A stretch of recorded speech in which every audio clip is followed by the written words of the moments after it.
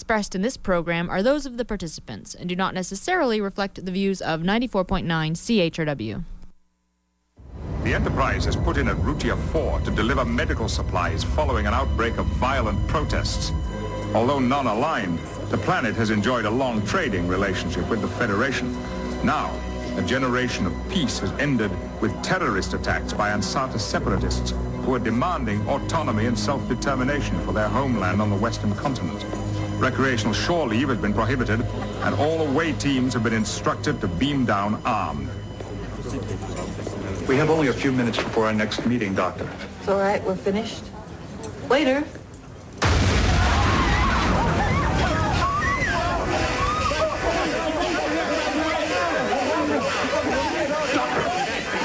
Keep back. Put that away, I'm a doctor.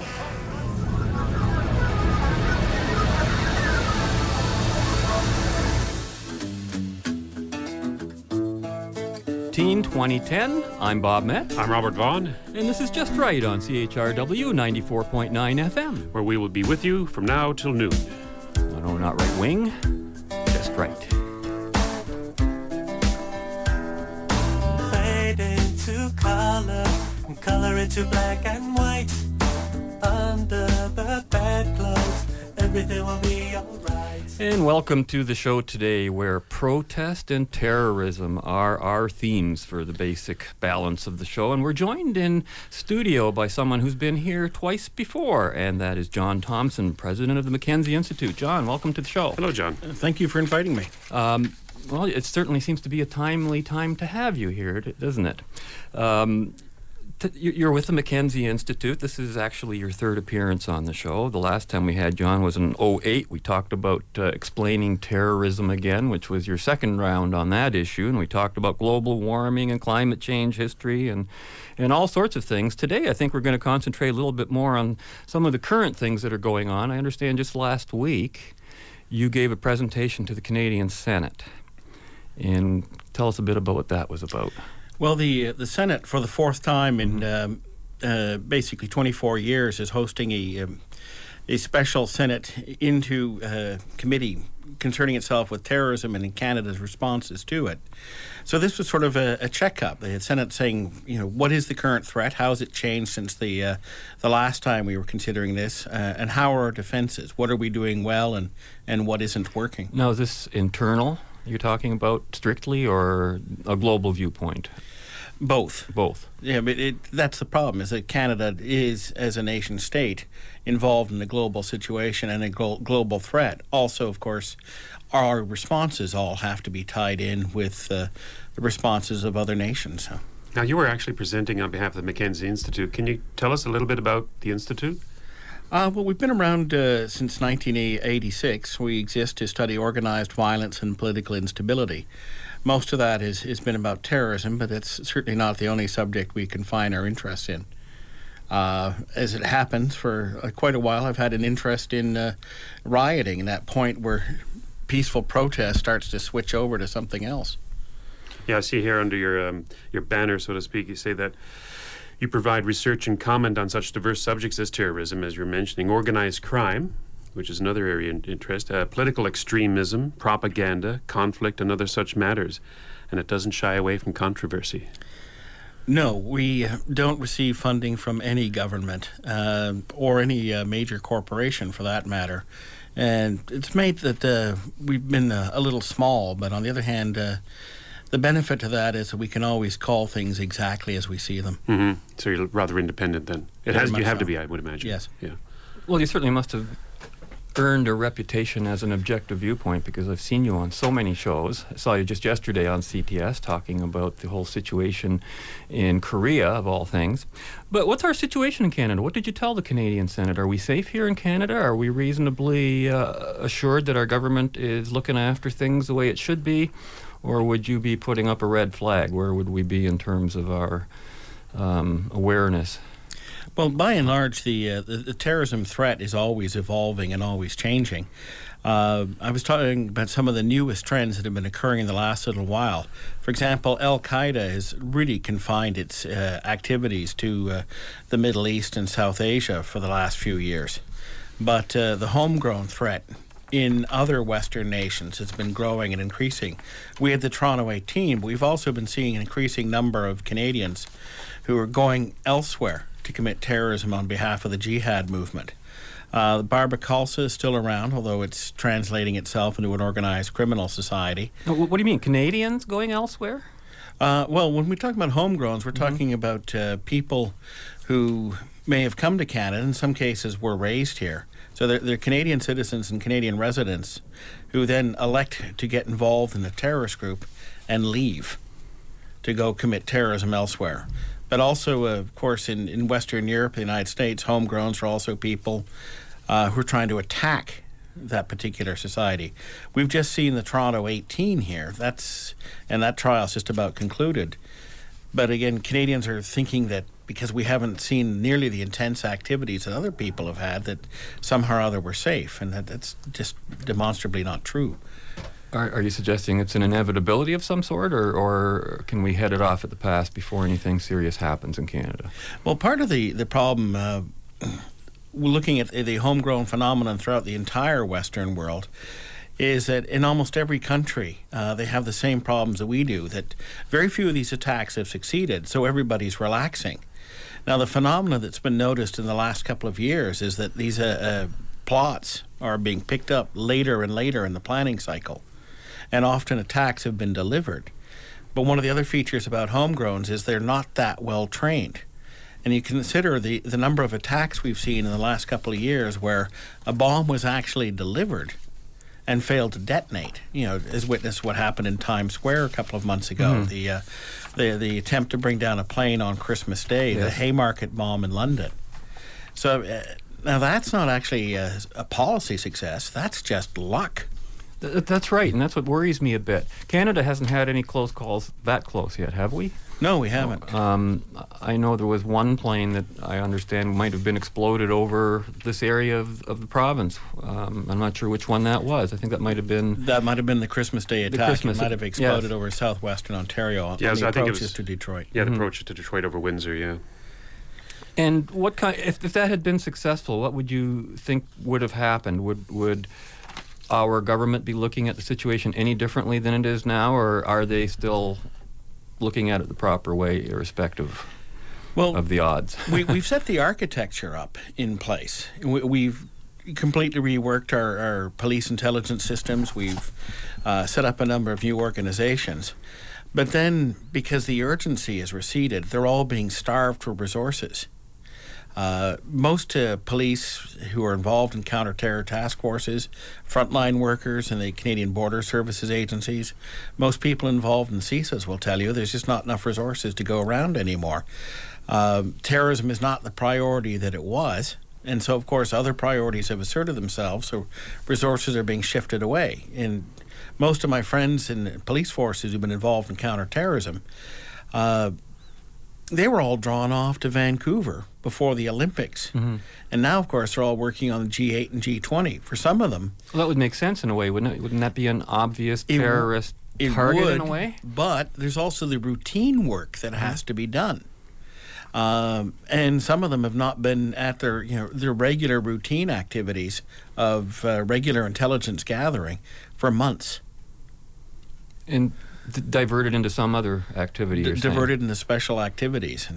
Now, why is that? Is there a feeling of complacency building up? Is it just a matter of budgets running out because is it not a high enough priority? Certainly with the G8 coming in and all that stuff to Southern Ontario, we're spending a lot of money on security in that sense. Doesn't seem to be we're out of money there. Everybody's complaining about how much we're spending. The counter-terror threat the counter-terror spending for the G8, G20 is about theoretical threats.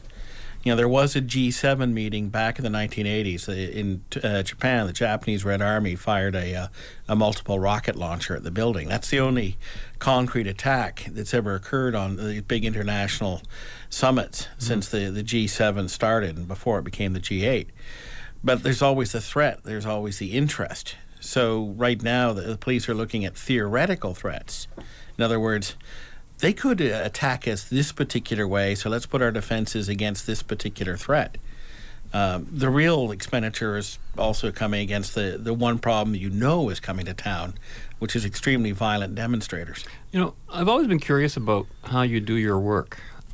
You study organized violence. You study criminal behavior. You study, I can't imagine organized criminals are coming up to you and giving you confessions and telling you, how they operate. How do you find these things out? Who are your informants? Would that be the word? I don't know. Sources. Sources? Or should I not even be asking this? You got that look on your face. This is one of the... Does the government cooperate with you in any way? Well, people in the government do sometimes. Mm-hmm. This is one of the big open secrets about intelligence gathering. If you go over in Langley, Virginia, and look at the roof of the CIA building, among other things, you'll see dishes to intercept television signal. It's one of the secrets that, not one of the classified secrets, but it's not generally discussed, that American news agencies, when their feed is coming in from reporters abroad, all the raw feed is also picked up the CIA and looked at. Most intelligence agencies, anyone who's actually involved in any sort of intelligence function, will tell you that 90% of what they do is all open source. You're reading books, you're reading newspaper stories, you're reading columns, you're listening to radio shows. About 8% tends to be from openly interviewing people. Mm. And I guess it's your job then to take all of that information which is just out there and coalesce it and analyze it and bring it down to a level that it's useful. And also, sometimes I go out and I talk to people or look at things. The difference between me and an intelligence organization is there's that final 1 to 2%, which is derived from all the stuff that people are fascinated by. I don't put listening devices in people's cars. I don't tap in their phone lines. I can't do that, and I won't do that, and we're just too small. But that 1 to 2% is the last piece that most intelligence agencies will get involved in. But for everybody who's out there doing something weird and funky in the middle of the night, there are about 90 other people doing very legitimate work. Most CIA officers abroad, most CSIS officers abroad, hand you their business card. You know who you're talking to when really?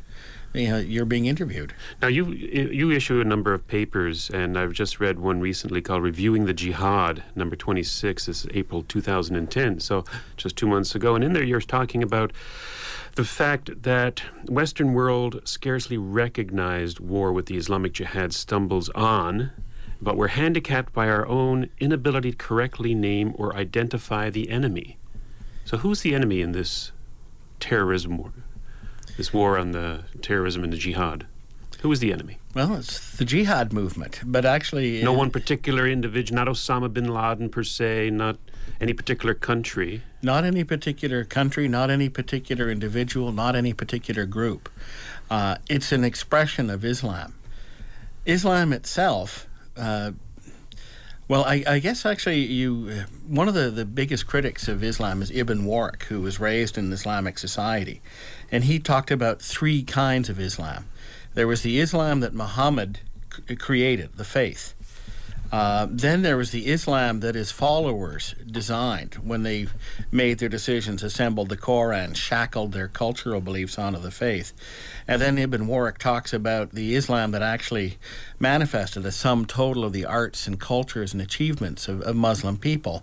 And his comment was, their success is in spite of the other 2 Islams. You also had, I think, most forcefully last week, Hirsi Ali was in town and lecturing again. And her comments about the problems you have in Islam. There is a lot of good in Islam. Problem is, a lot of the good has to be achieved by ignoring tenets of the faith. To be perfectly honest, that's also, I think, true in just about every religion. But Islam is always... the religions that have become tempered have become tempered by reason and experience and common sense to a large degree. We don't burn witches much anymore, not that I've noticed. But in Islam, the ideology has always been there and readily picked up. And again, it's got that much more militant history than other faiths have. So in a world today where you've got a lot of young men who are angry, restless, looking for something to do, where you've got the basic needs of so many people taken care of that they can start to look towards such luxuries as militant self-expression. Here is this ready-made ideology that can be picked up and employed. And 30 years ago, when we were having to deal with the radical left or with neo-Nazis, now the new power ideology is the jihad. Problem with this is that jihad has got much longer legs. I mean, it's an ideology that's been around for 14 centuries, and if Islam hasn't been militant all the time, it's largely because so many Muslims have been ignoring so much of their religion just to live quietly. In my paper on reviewing the jihad, I sort of observed that actually most rulers of Islamic countries ignore much of their own religion in order to have a peaceful rule. And that's also meant that they're always outflanked by their critics. In an Islamic society, if you want to criticize the ruler, you wrap yourself up in their religion and attack them unassailably on religious grounds. And so you have sort of evolving this two-track policy you see, and even in today's Middle Eastern governments. You look at a country like Egypt, or for that matter, Syria, where you will tolerate your critics being more Muslim than you are, up to a point, but once they start to become really troublesome, you give them a carrot to leave and a stick if they stay at home. You were saying that in your paper the Saudi government has spent billions of dollars picking off the Wahhabis and kicking them out of the country, enticing them to leave. So yes, well, go ahead. That's a tricky case, because remember, the Wahhabi sect is the Saudi state religion. Officially, yes. Yeah, the Saudi royal family is tied up with the sect. But they've been doing as much as they can to export the worst Wahhabi preachers and the most militant young men to leave the country. They've been doing that basically since 1979. When the Wahhabis tried to take over the Grand Mosque and 1,000 people were killed in a shootout. Syria has been no stranger for supporting terrorism, but again, when Syria was threatened by the Muslim Brotherhood, they tortured and killed about 1,000 Muslim brothers inside their own prisons, and there's the city they crushed. Listen, let's take a quick break. When we come back, I'd like to pick up on that, but first talk a little bit more about the home thing and then expand into the international scene, I think, because we've got the G8 coming up. I know you had some things to say about that. We were talking about a theme that you were talking about earlier, something to do with violence without risk that really fascinated me. And we'll talk about that after this quick break for a smile. I don't understand why anybody would even attack us. I don't even get it. Why do you think Iran helped us out after, September 11th? Do you think they like us? Go to the internet and see the things that were written from Iranian, people about us on September 10th. You'll see some heinous stuff. American infidel, dying pool of blood, all that craziness. But then September 11th occurred, and our president came out, and he spoke like Clint Eastwood at the end of Unforgiven. Remember Unforgiven? At the end of it, when he was like, if anybody shoots at me, I will shoot you. I will hunt you down. I will kill your friends. I will burn your barn down. That's the way he came out. He was like, we will find you, those who helped, those who abated, those who looked at you, those who even know. As soon as he said that, we got a phone call from Iran. What can we do to help you, my friends? We were talking smack yesterday. You didn't believe any of that? Come on! We try to tell joke. We are not funny people. We apologize.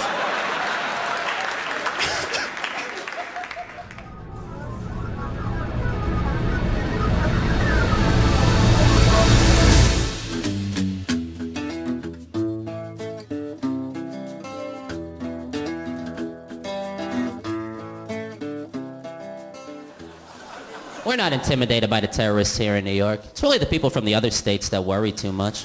They were interviewing some guy from North Dakota. He goes, it can happen here. No, it can't.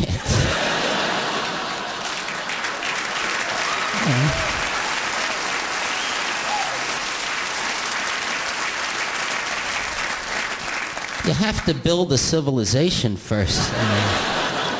Ooh, crash a plane into a steak and shake. That'll change the world. You blow North Dakota back into the Stone Ages, you're only setting them back like 6 months.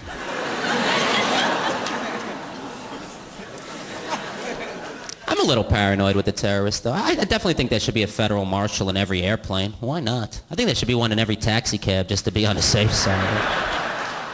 I'm waiting on that wrong cab ride. Take me to 32nd and First? You want to go to Allah? No, not at all.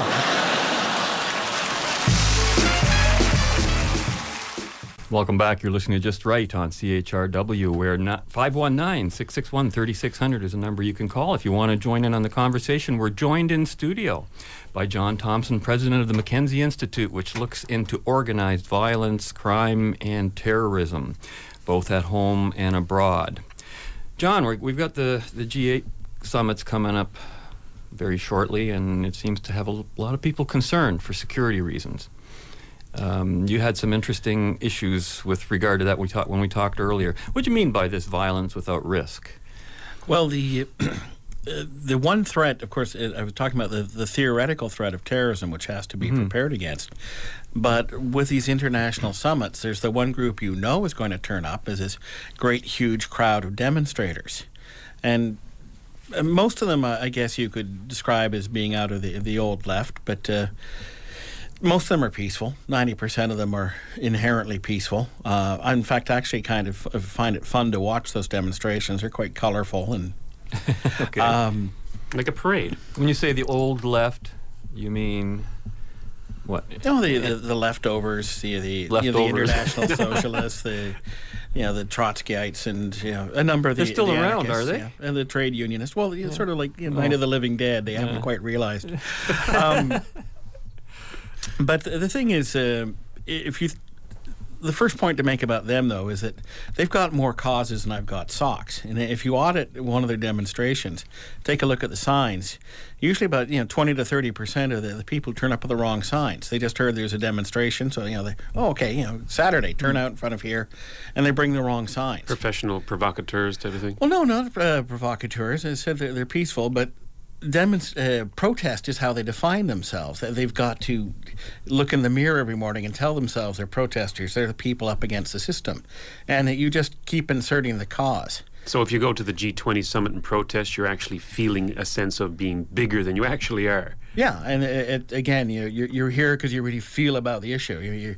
You care about homelessness. You might not actually have invited homeless people to live in your own house. You might not actually work for Habitat for Humanity, but you're out demonstrating for them, and that must say that you care. So you're doing nothing constructive. So instead of doing something constructive or something that actually might take a little bit of effort or money on your part, why not just go out and say that you protested at the G20? Therefore, well, there is a public service here. They are putting some issues on the table the rest of us should occasionally think about, even if we don't need to listen to their arguments in detail. But 90% are inherently peaceful, and about 8 to 9% are the sort of people who might get a little frisky if they think they can get away with it. And there's 1 to 2%. That's a big percentage, actually. It is, with a big crowd. Yeah. 1 to 2% of the people who are actually there, they're extreme sportsmen. They're described as the black bloc. It's not a group, it's sort of a technique. But these are the people who turn up at demonstrations because they actually want to engage in violence. It's really an extreme sport. They could be described as being anarchists, which is, I think, a slur on the intellectual anarchists or the lifestyle anarchists. But that's a term that has gone back to describe violence for over 100 years. Well, this is the group that use the ideology to justify their violence. But the real point is that they need the ideology, just like a terrorist embraces an ideology, to excuse their conduct. So here, they have the ideology, you paste the cause of the moment on, but off you go to throw rocks at the police. And the G8, G20 is a great place to do that. And of course, for them, it's risk-free violence. So you get all the sense of the drama and the excitement, the adrenaline rush of combat with someone who's not likely to hurt you. I'd like to get into that a little more. Why is it risk-free? Well, if you try this sort of behavior in most of the world's capital cities, the police will shoot you. Here, they're behind their barrier. They've got their riot shields up. Tear gas canisters might come whipping back occasionally. They probably won't in Toronto. At least I don't think so. If you want to be a real enthusiast and rush the police and start wailing on them with a baseball bat that you had a sign stapled to a couple of seconds earlier, you might get truncheoned. But for the most part, you get all the drama of confrontation without the real risk of bodily harm. And of course, the next day, if you've actually been picked up, well, the courts are all jammed, and you're playing the little game of I'm hiding my identity, you can't guess who I am. And here is a court system that's suddenly got 700 protesters, and all they really want to do is get them out of town. So there's no record that you're actually there, so away you go. And you could do the next thing, same time, next year, at the next summit. So that's, I guess, preferable than, for example, having a Bloody Sunday like in the Irish tradition, where they just basically just only, what was it, a couple of days ago, apologized for it officially. When did we get to the point where we tolerated this kind of roughness? Like, protest is one thing, peaceful protest, but once you're throwing rocks, why do we even tolerate that? Well, again, there is a long history of protesting. You look at like the dynamics of a crowd, because you can also apply the same thing. Say your hometown team has just won the world championship, and out come all the sports fans. They're excited, they're jubilant. 90% of them are just elated. But there's the 1% to 2% who are going to use the cover of the crowd and the excitement, and suddenly they'll be throwing rocks through the windows of electronic stores and helping themselves. Then there's the 8% types, if they see the police don't know what to do, aren't there in numbers, or aren't prepared to stop them, they'll join in.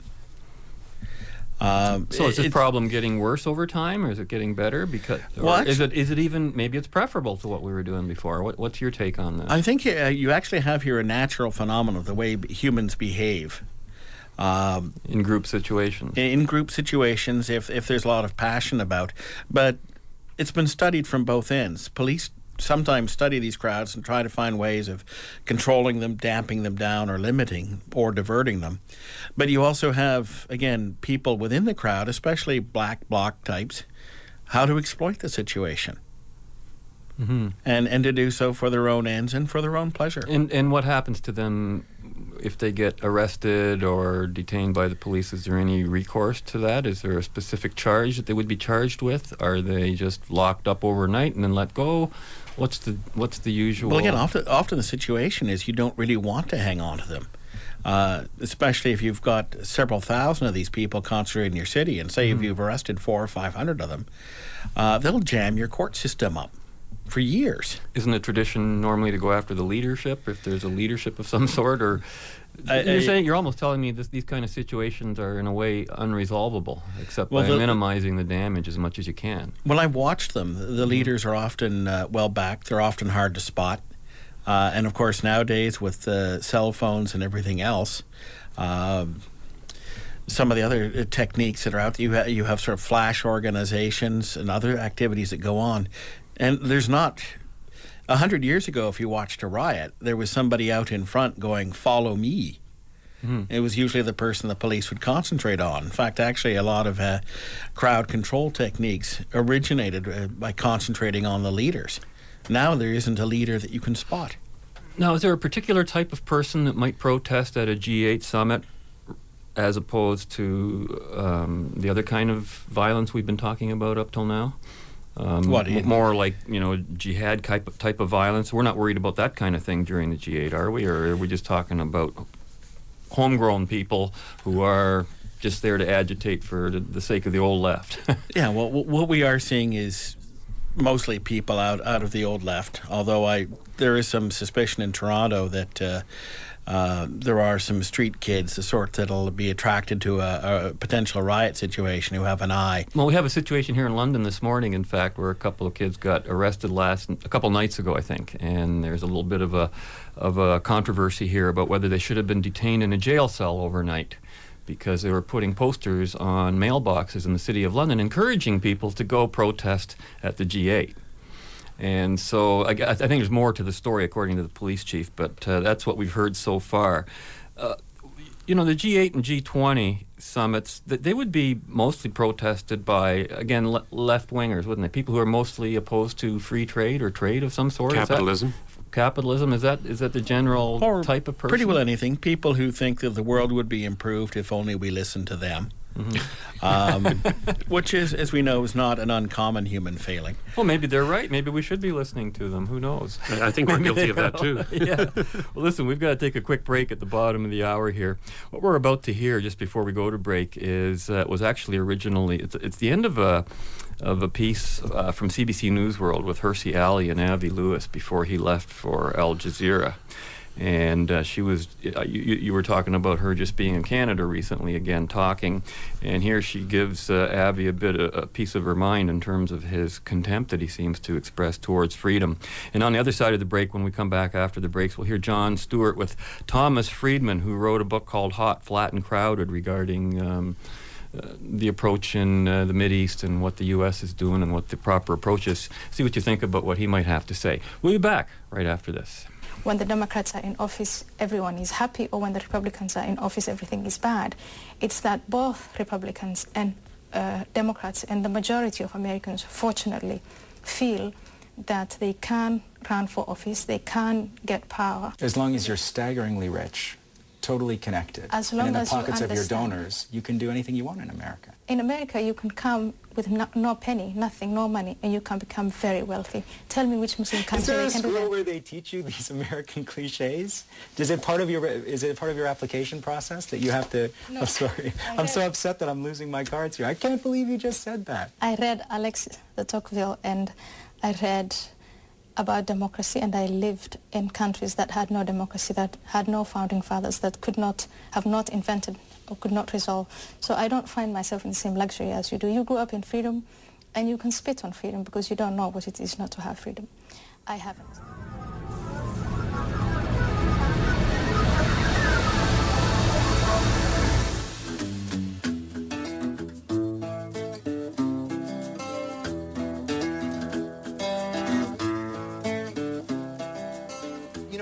It strikes me as the entire folly in this war on terror, and it started really in Iraq. Right. Afghanistan we had to go into. The Taliban were allowing al-Qaeda to set up base there. Al-Qaeda attacked us. We had to go there, attack them to destroy. The minute we pulled people away from that goal and went to Iraq, well, in truth, what is the minute we began to go off the rails. In truth, what Afghanistan went bad, not because we had a lack of troops there, in truth, because we actually we took the whole country. The Afghan government is basically fallen apart. It delivers no services, no justice, no governance. And the argument is, because of that, the Taliban has made all these inroads. And I think there's some truth to that people have basically gravitated to them just as a force of authority in a really chaotic environment. Therefore, the argument is that we've got to go in and basically nation-build Afghanistan. We've got to build the government. And the question is, can it ever be self-sustaining? Well, and I don't know. It feels like the paternalism of the early 1900s that kind of got us into this mess is being repeated now, still with the same, I think, idealistic goals, but now in reverse. We're going to go in there and repair all the damage we supposedly did. And it seems folly on both ends. Well, my own feeling about Afghanistan right now is that it's simply a bridge too far. That the country we can't afford it as a country. And I think the goal of rebuilding Afghanistan, I mean, that's really, it's really something we cannot afford. A bridge too far would be a hell of a name for a movie. And welcome back. You're listening to CHRW, where you're listening to Just Right. And the number's 519-661-3600 to call if you want to join in the conversation with John Thompson, president of the Mackenzie Institute. He's an expert on organized violence, terrorism, and I understand we have a caller on the line now, do we? Hello, Hi. Caller. Yes, Bob. It's Paul calling. Paul, how are you? Hi, Paul. Yeah, good. Hey, Robert. I have a question for John, if I may. Please. John, as you understand, and you said earlier today, that violent jihad has really been a part of militant Islam, basically from the beginning. That's nothing new. Growing up, I certainly remember a lot of hijackings overseas. There was the Achille Lauro, and then there's a lot of airline hijackings. But this sort of terrorism on our own doorstep, I don't really remember so much of. So my question really is, what is it you think has happened, or what is it has now allowed terrorism to land really in our own backyard, 9/11, 3/11, 7/7, and what has happened in the dynamic to allow that to occur? That's the first time anyone's ever asked me that, and I think the answer to that one, I suppose, is obvious. That 30 or 40 years ago, we really didn't have much of a population of people from the Middle East here. If you look at the history of Middle Eastern immigration in the United States, I mean, there's the first in the 1870s, Syrians, most of them Christian, and the few who were Muslim just sort of vanished in the great melting pot without a trace. But since the Second World War, there's been an increasing immigration from all sources around the world, mostly to our benefit. But yes, from Islamic countries, it means that we have a dynamic. The first generation are people who've mostly come here to get away from conditions in their homeland, build a new life for them, for themselves and their children. The second generation tends to follow the same, but you do have some people, is often the case in a new community, who have identity issues, not quite sure who they are, and will be looking for militant expressions of their identity. We've seen that often enough in the past. But what also makes the Islamic community different is that here in North America or Australia, but also to a lesser extent Great Britain and the Netherlands, there's been a very, very long tradition of absorbing all sorts of people from outside and peacefully integrating them or assimilating them. Not completely, but enough that we have the common values that we all stick to.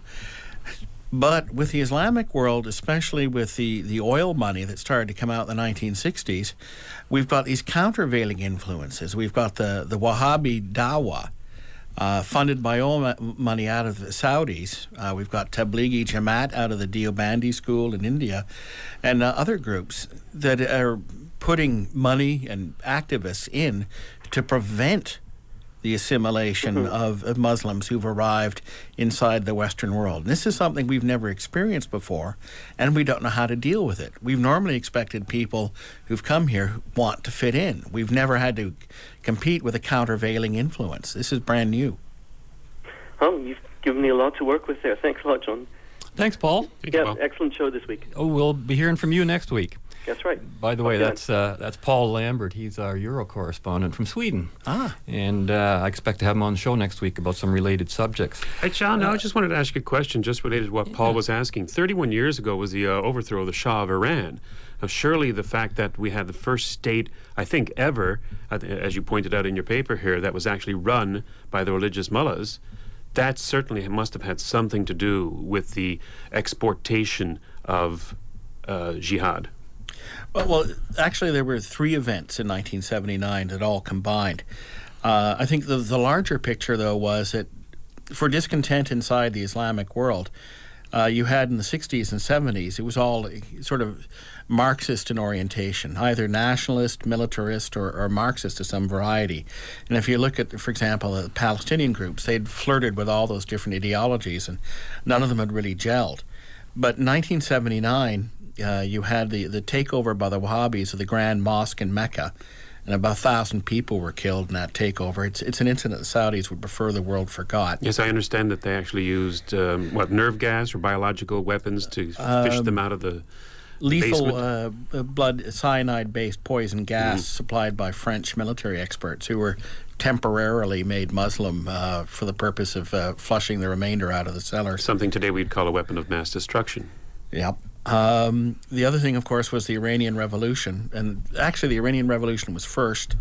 The takeover of the Grand Mosque was second. And, of course, the third instigation for the overall jihad was the Soviet invasion of Afghanistan. Yes. Which, from a Muslim point of view, was real jihad.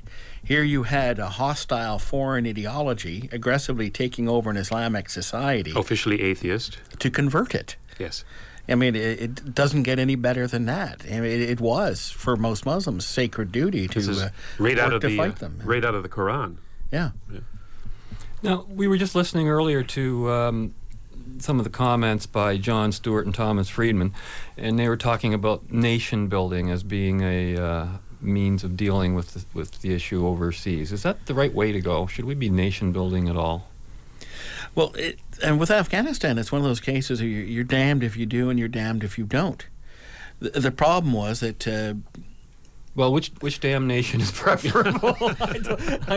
If that's my two choices, Well, the damnation. How do we know which one's better and which one's worse? I guess the damnation that we left Afghanistan alone. When the Soviets pulled out, we left them to their own devices. The world said, "Okay, problem over." Then you had the squabbling warlords. Then you had the Taliban, who were a creation of the Dawa. Coming back in, occupying the country, and suddenly you've got it as a shelter for international terrorism, and Al-Qaeda set up its training bases there. So even what passes for a central government in Afghanistan, which has never been a strong institution in that country or an efficient one because the country is just too poor, is preferable to what happened earlier when Al-Qaeda was actually openly able to train tens of thousands of people with all the leisure they wanted. The hardcore, well-trained terrorists of the old Al-Qaeda cadres were a very, very dangerous threat. Fortunately, most of them have since been killed because we can keep coping with these homegrown types. I've often wondered whether the terrorists or whoever organized 9/11 looks back on that and regards that either as a mistake or a big plus, because, of course, it pulled the Western world over into the Mideast in a big way. Was that something that was really desired? I'm still working on this theory that I think they wanted us over there. Somebody did.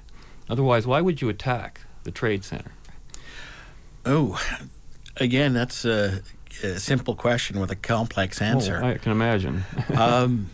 I suppose one feature of modern life that we also see out of the radical left, or what's left of it, is technique. Intellectual technique in postmodernism is you ignore history. There's always the brand new future to look forward to, and you could ignore your past mistakes. Keep trying the same tactic till it works. And the Islamic movement doesn't count its casualties. They don't reckon on them. We've had situations where, for example, it took tens of thousands of dead Al-Qaeda terrorists who were flooding from all over the Islamic world to come into Iraq before they started to realize they just weren't working. They weren't killing enough Westerners or destabilizing the country enough. In fact, they were actually 2 or 3 years ago, they were talking about how they'd been defeated in Iraq. Then, of course, the new administration starts winding down the American presence in Iraq, and Al-Qaeda is reasserting itself there. That's also a feature of the Islamic militancy, though, is, of course, martyrdom is an end to be achieved. It's a good thing if you actually throw your life away. And this is one of the things that is a strong motivator for many, many people who've become involved in the jihad, is the idea that somehow or other your act of martyrdom will transition you to a much, much better afterlife. And for a number of people, it's actually been a useful argument. Now, in your very first sentence, very first line in reviewing the jihad, your very first few words read, "The Western world's scarcely recognized war." I mean, that alone says a lot to me. That you're saying we're at war, and we're not even really almost aware of it, yet we are, in a sense. Well, we keep talking about the phenomenon of terrorism, and we're being challenged by an ideology. And we've refused to think of some of the implications of actually fighting that ideology. For example, we keep mopping up the people who actually get involved in terrorism when we never even attacked the schools or the intellectual centers that keep generating the ideology. Is that because of political correctness? That's the easiest way of summarizing it. We don't want to go into the madrasas and the schools and find out what they're teaching and say that this is wrong because they're of a different culture? Is that what our fear is? Well, that's part of it, but also look at it, say, an internal perspective inside Canada. We have been carefully conditioning ourselves for decades to ignore all questions of religion because we've been down that path before and we didn't like it. Now, do we want to actually, if we're going to start fighting against the Wahhabi Dawa or Tablighi Jamaat, are we actually going to then say, okay, this religion can't practice here? This is it's one of the part of the essential nature of terrorism is that the terrorist always throws a heads I win, tails you lose conundrum at you. And this is one of the situations here. Do we actually want to discriminate against one particular sect of one particular faith. Well, in Canada, remembering what that can lead to. In Canada, it's also becoming very fearful for a lot of people, even in our position here on a radio show, to talk about this because of the human rights commissions and their total clampdown on speaking about Islam or an ideology that isn't traditionally Western. That's actually an easier one to handle. I mean, freedom of speech has to be free. And by restricting it, we lose that particular freedom. I mean, that's so much easier to handle. But again, though, do we actually go to our judges and say, okay, anything coming from this quarter is automatically vexatious use of lawfare? You know, it's legal harassment designed to facilitate a hostile ideology, and therefore you can dismiss that. Throw it out immediately. Well, we'd have to pass some very special, very, very particular laws to actually get to that result. And again, I think that'd be useful, because one of these days it could be me that's being sued for harassment again. And there's a thing about jihadist lawsuits is that they always start with a big huff and a puff, but as soon as you get to the point of discovery where you can find out who's behind the lawsuit, who's paying for it, they drop their complaints and vanish. In the meantime, you've just spent $50,000 to $100,000 on a lawyer. And but anyway, if we have techniques in there to protect people from that, well, what will they be used on next? But we don't have those protections, yeah, do we? I think we're actually going to need them, or we're going to have to tell the human rights commissions to go back to, landlords who won't rent for tenants, and individual instances of hate crime, and ignore the whole social agenda, which is an end devoutly to be wished. Interesting. Let's take a quick break for another smile, and we might just change the tone of our subject a little bit after this break, and we'll be right back after this. He must understand that once you start interfering in the internal squabbles of other countries, you're on a very slippery slope. Even the foreign secretaries grasp that. So what was the other point? Yes, well, the Arabs have put down a motion at the United Nations condemning Israel. Naturally, we'll be voting on the Arab side. Oh, naturally. But I gather that the PM wants us to abstain. Oh, surely not. Why? Well, something about the PLO starting at this time, faults on both sides, the usual sentimental nonsense. Sucking up to the Americans as well.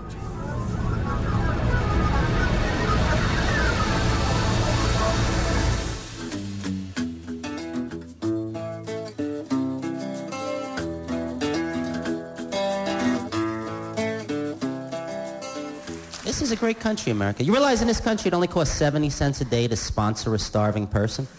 And it costs $2.99 a minute to talk dirty to somebody. Yeah. 1 hour of phone sex will feed 259 starving people.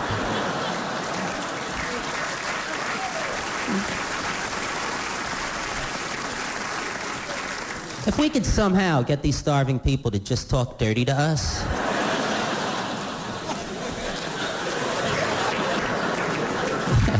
yeah, the answers are out there. You just got to look for them. I'm famished. Call me. There you go. Anything's possible in America, eh? Not according to Avi Lewis. No, that's for sure. John, this is what seems to be almost a different subject, but you wrote an interesting piece on Canada's naval heritage, and you just, I guess, been on board Canada's frigate HMCS Halifax in Norfolk, Virginia. Yeah, Tell us a bit about that. I was reading your article, and there's some fascinating things you say here.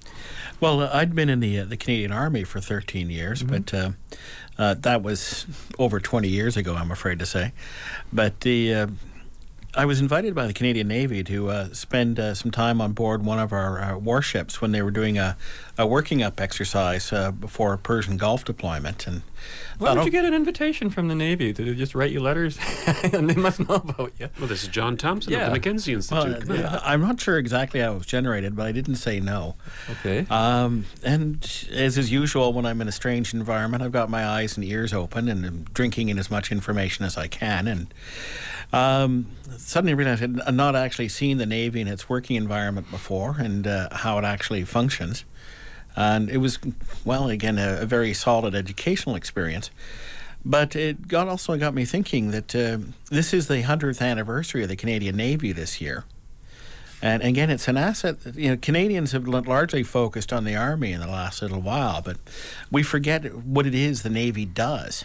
And most Canadians are totally unaware of the naval history that we've got in this country. I mean, to condense it as quickly as possible, out of our 10 provincial capitals, 5 of them have been directly influenced by naval affairs in their history. I mean, Victoria and Halifax began life as naval bases. That's certainly understandable. Yeah, St. John has had navy and ships out of it all the time.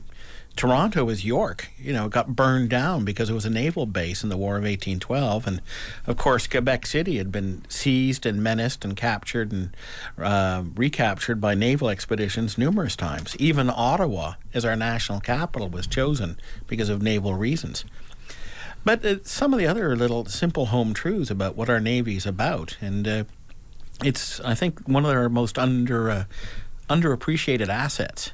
People don't really understand what the function of a warship is, because it's not just for combat, though it has to be designed for that, but it's 1,000 other little uses day to day. Is there a reason for that we understand less and less about the role of our military? Because I've noticed that even being a Canadian trend, especially over the Liberal years, as they were dismantling more and more military installations and things like that. Is it just, or are Canadians not interested anymore? Because it's certainly a key component of even national identity is to have a military of some sort. Well, I think it's 90% blessing and 10% curse that we are such a peaceful kingdom. I mean, the last battle fought in Canadian territory was in 1885, and most countries would regard it as a mere skirmish. World War II, although we were fully in both world wars we were fully involved, but no enemy ever attacked our soil. We are a peaceful kingdom, and for good reason. I mean, it's been a very good thing for us. But it does mean that we are a very relaxed people who have a great deal of difficulty understanding there can be threats posed against us. You suggested we even have like some trouble enforcing our laws. We don't have enough ships to enforce maritime laws, and that might be a problem with the fishing rights issues that we have on the East Coast. That's one of the reasons why the fisheries collapsed. Oh, really? Yeah, just because we weren't patrolling and keeping... We weren't patrolling, we weren't enforcing our laws, and by the time we actually understood where the cod were going, in fact, actually, we only Is that something that a Navy would do? Is that it sounds more like games and fishery or something like that. Well, we don't have much of a Coast Guard either. In fact, actually, the Coast Guard is an issue you might want to take up someday, because most of its personnel are volunteers who pay for their own uniforms and some of their own supplies. But the fisheries patrols, again, we don't have many fishery ships, but if you're going to enforce your national law, especially on out at a distance from your own soil, you have to have a warship to do it.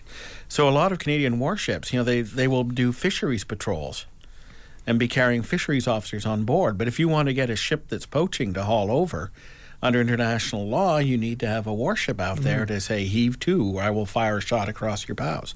I might have known this before, but it struck me again when I read it in your article. You suggest the gun on a warship is as symbolic as it is real, and that the notion of territorial waters originating as a 3-mile limit, I'd always wondered about that, because that was the longest range that an 18th century muzzle-loading cannon could reach. Is that right? So that's what established. That's what established the 3-mile limit. Is that right? Well, people, practicality. And then it became a 12-mile limit in the 19th century because of the range of new battleship guns, and not range from the shore, basically. Yeah. Not uncoincidentally, now a lot of countries talk about a 200-mile economic zone, or a 200-mile economic territory, which, not uncoincidentally, is about the average range of an anti-ship missile. Yeah, I was just going to say, what happens with missiles that can reach anywhere in the world? Do we claim the rest of the world as our territory? Well, your standard anti-ship missile could reach about 200 nautical miles. Oh, amazing. John, believe it or not, the hour has gone. Can you believe it, Robert? Is there anybody, or any way, John, that people can perhaps support the Mackenzie Institute or contact you? Well, it's all there on our website. So, MackenzieInstitute.com, isn't it? Yeah. Okay. That's MACKENZIE Institute.com. And you'll be able to find a lot of these essays there as well, I imagine, wouldn't you? Freely available. Excellent. Thank you very much, John. Hope to have you again sometime in the future. Look forward to it. That's it for today. Take care, Robert. Take care, Bob. Ira, I guess we're out of here today. As for the rest of you, you know what to do. Be right, act right, stay right, and be right here next week. See you then. Bye-bye. Fade into color and color into black and white. Under the bedclothes, everything will be alright. I was watching the Osama bin Laden video that got all that controversy. He was eating this white mushy stuff with his fingers on the video. How scared am I supposed to be of this guy? He doesn't even have a fork. Just takes away all his power. We have the most sophisticated terrorist devices. Allah has blessed us greatly. Ooh, white mushy stuff. I'm waiting for Sally Struthers to pop out in front of the camera. This is Osama.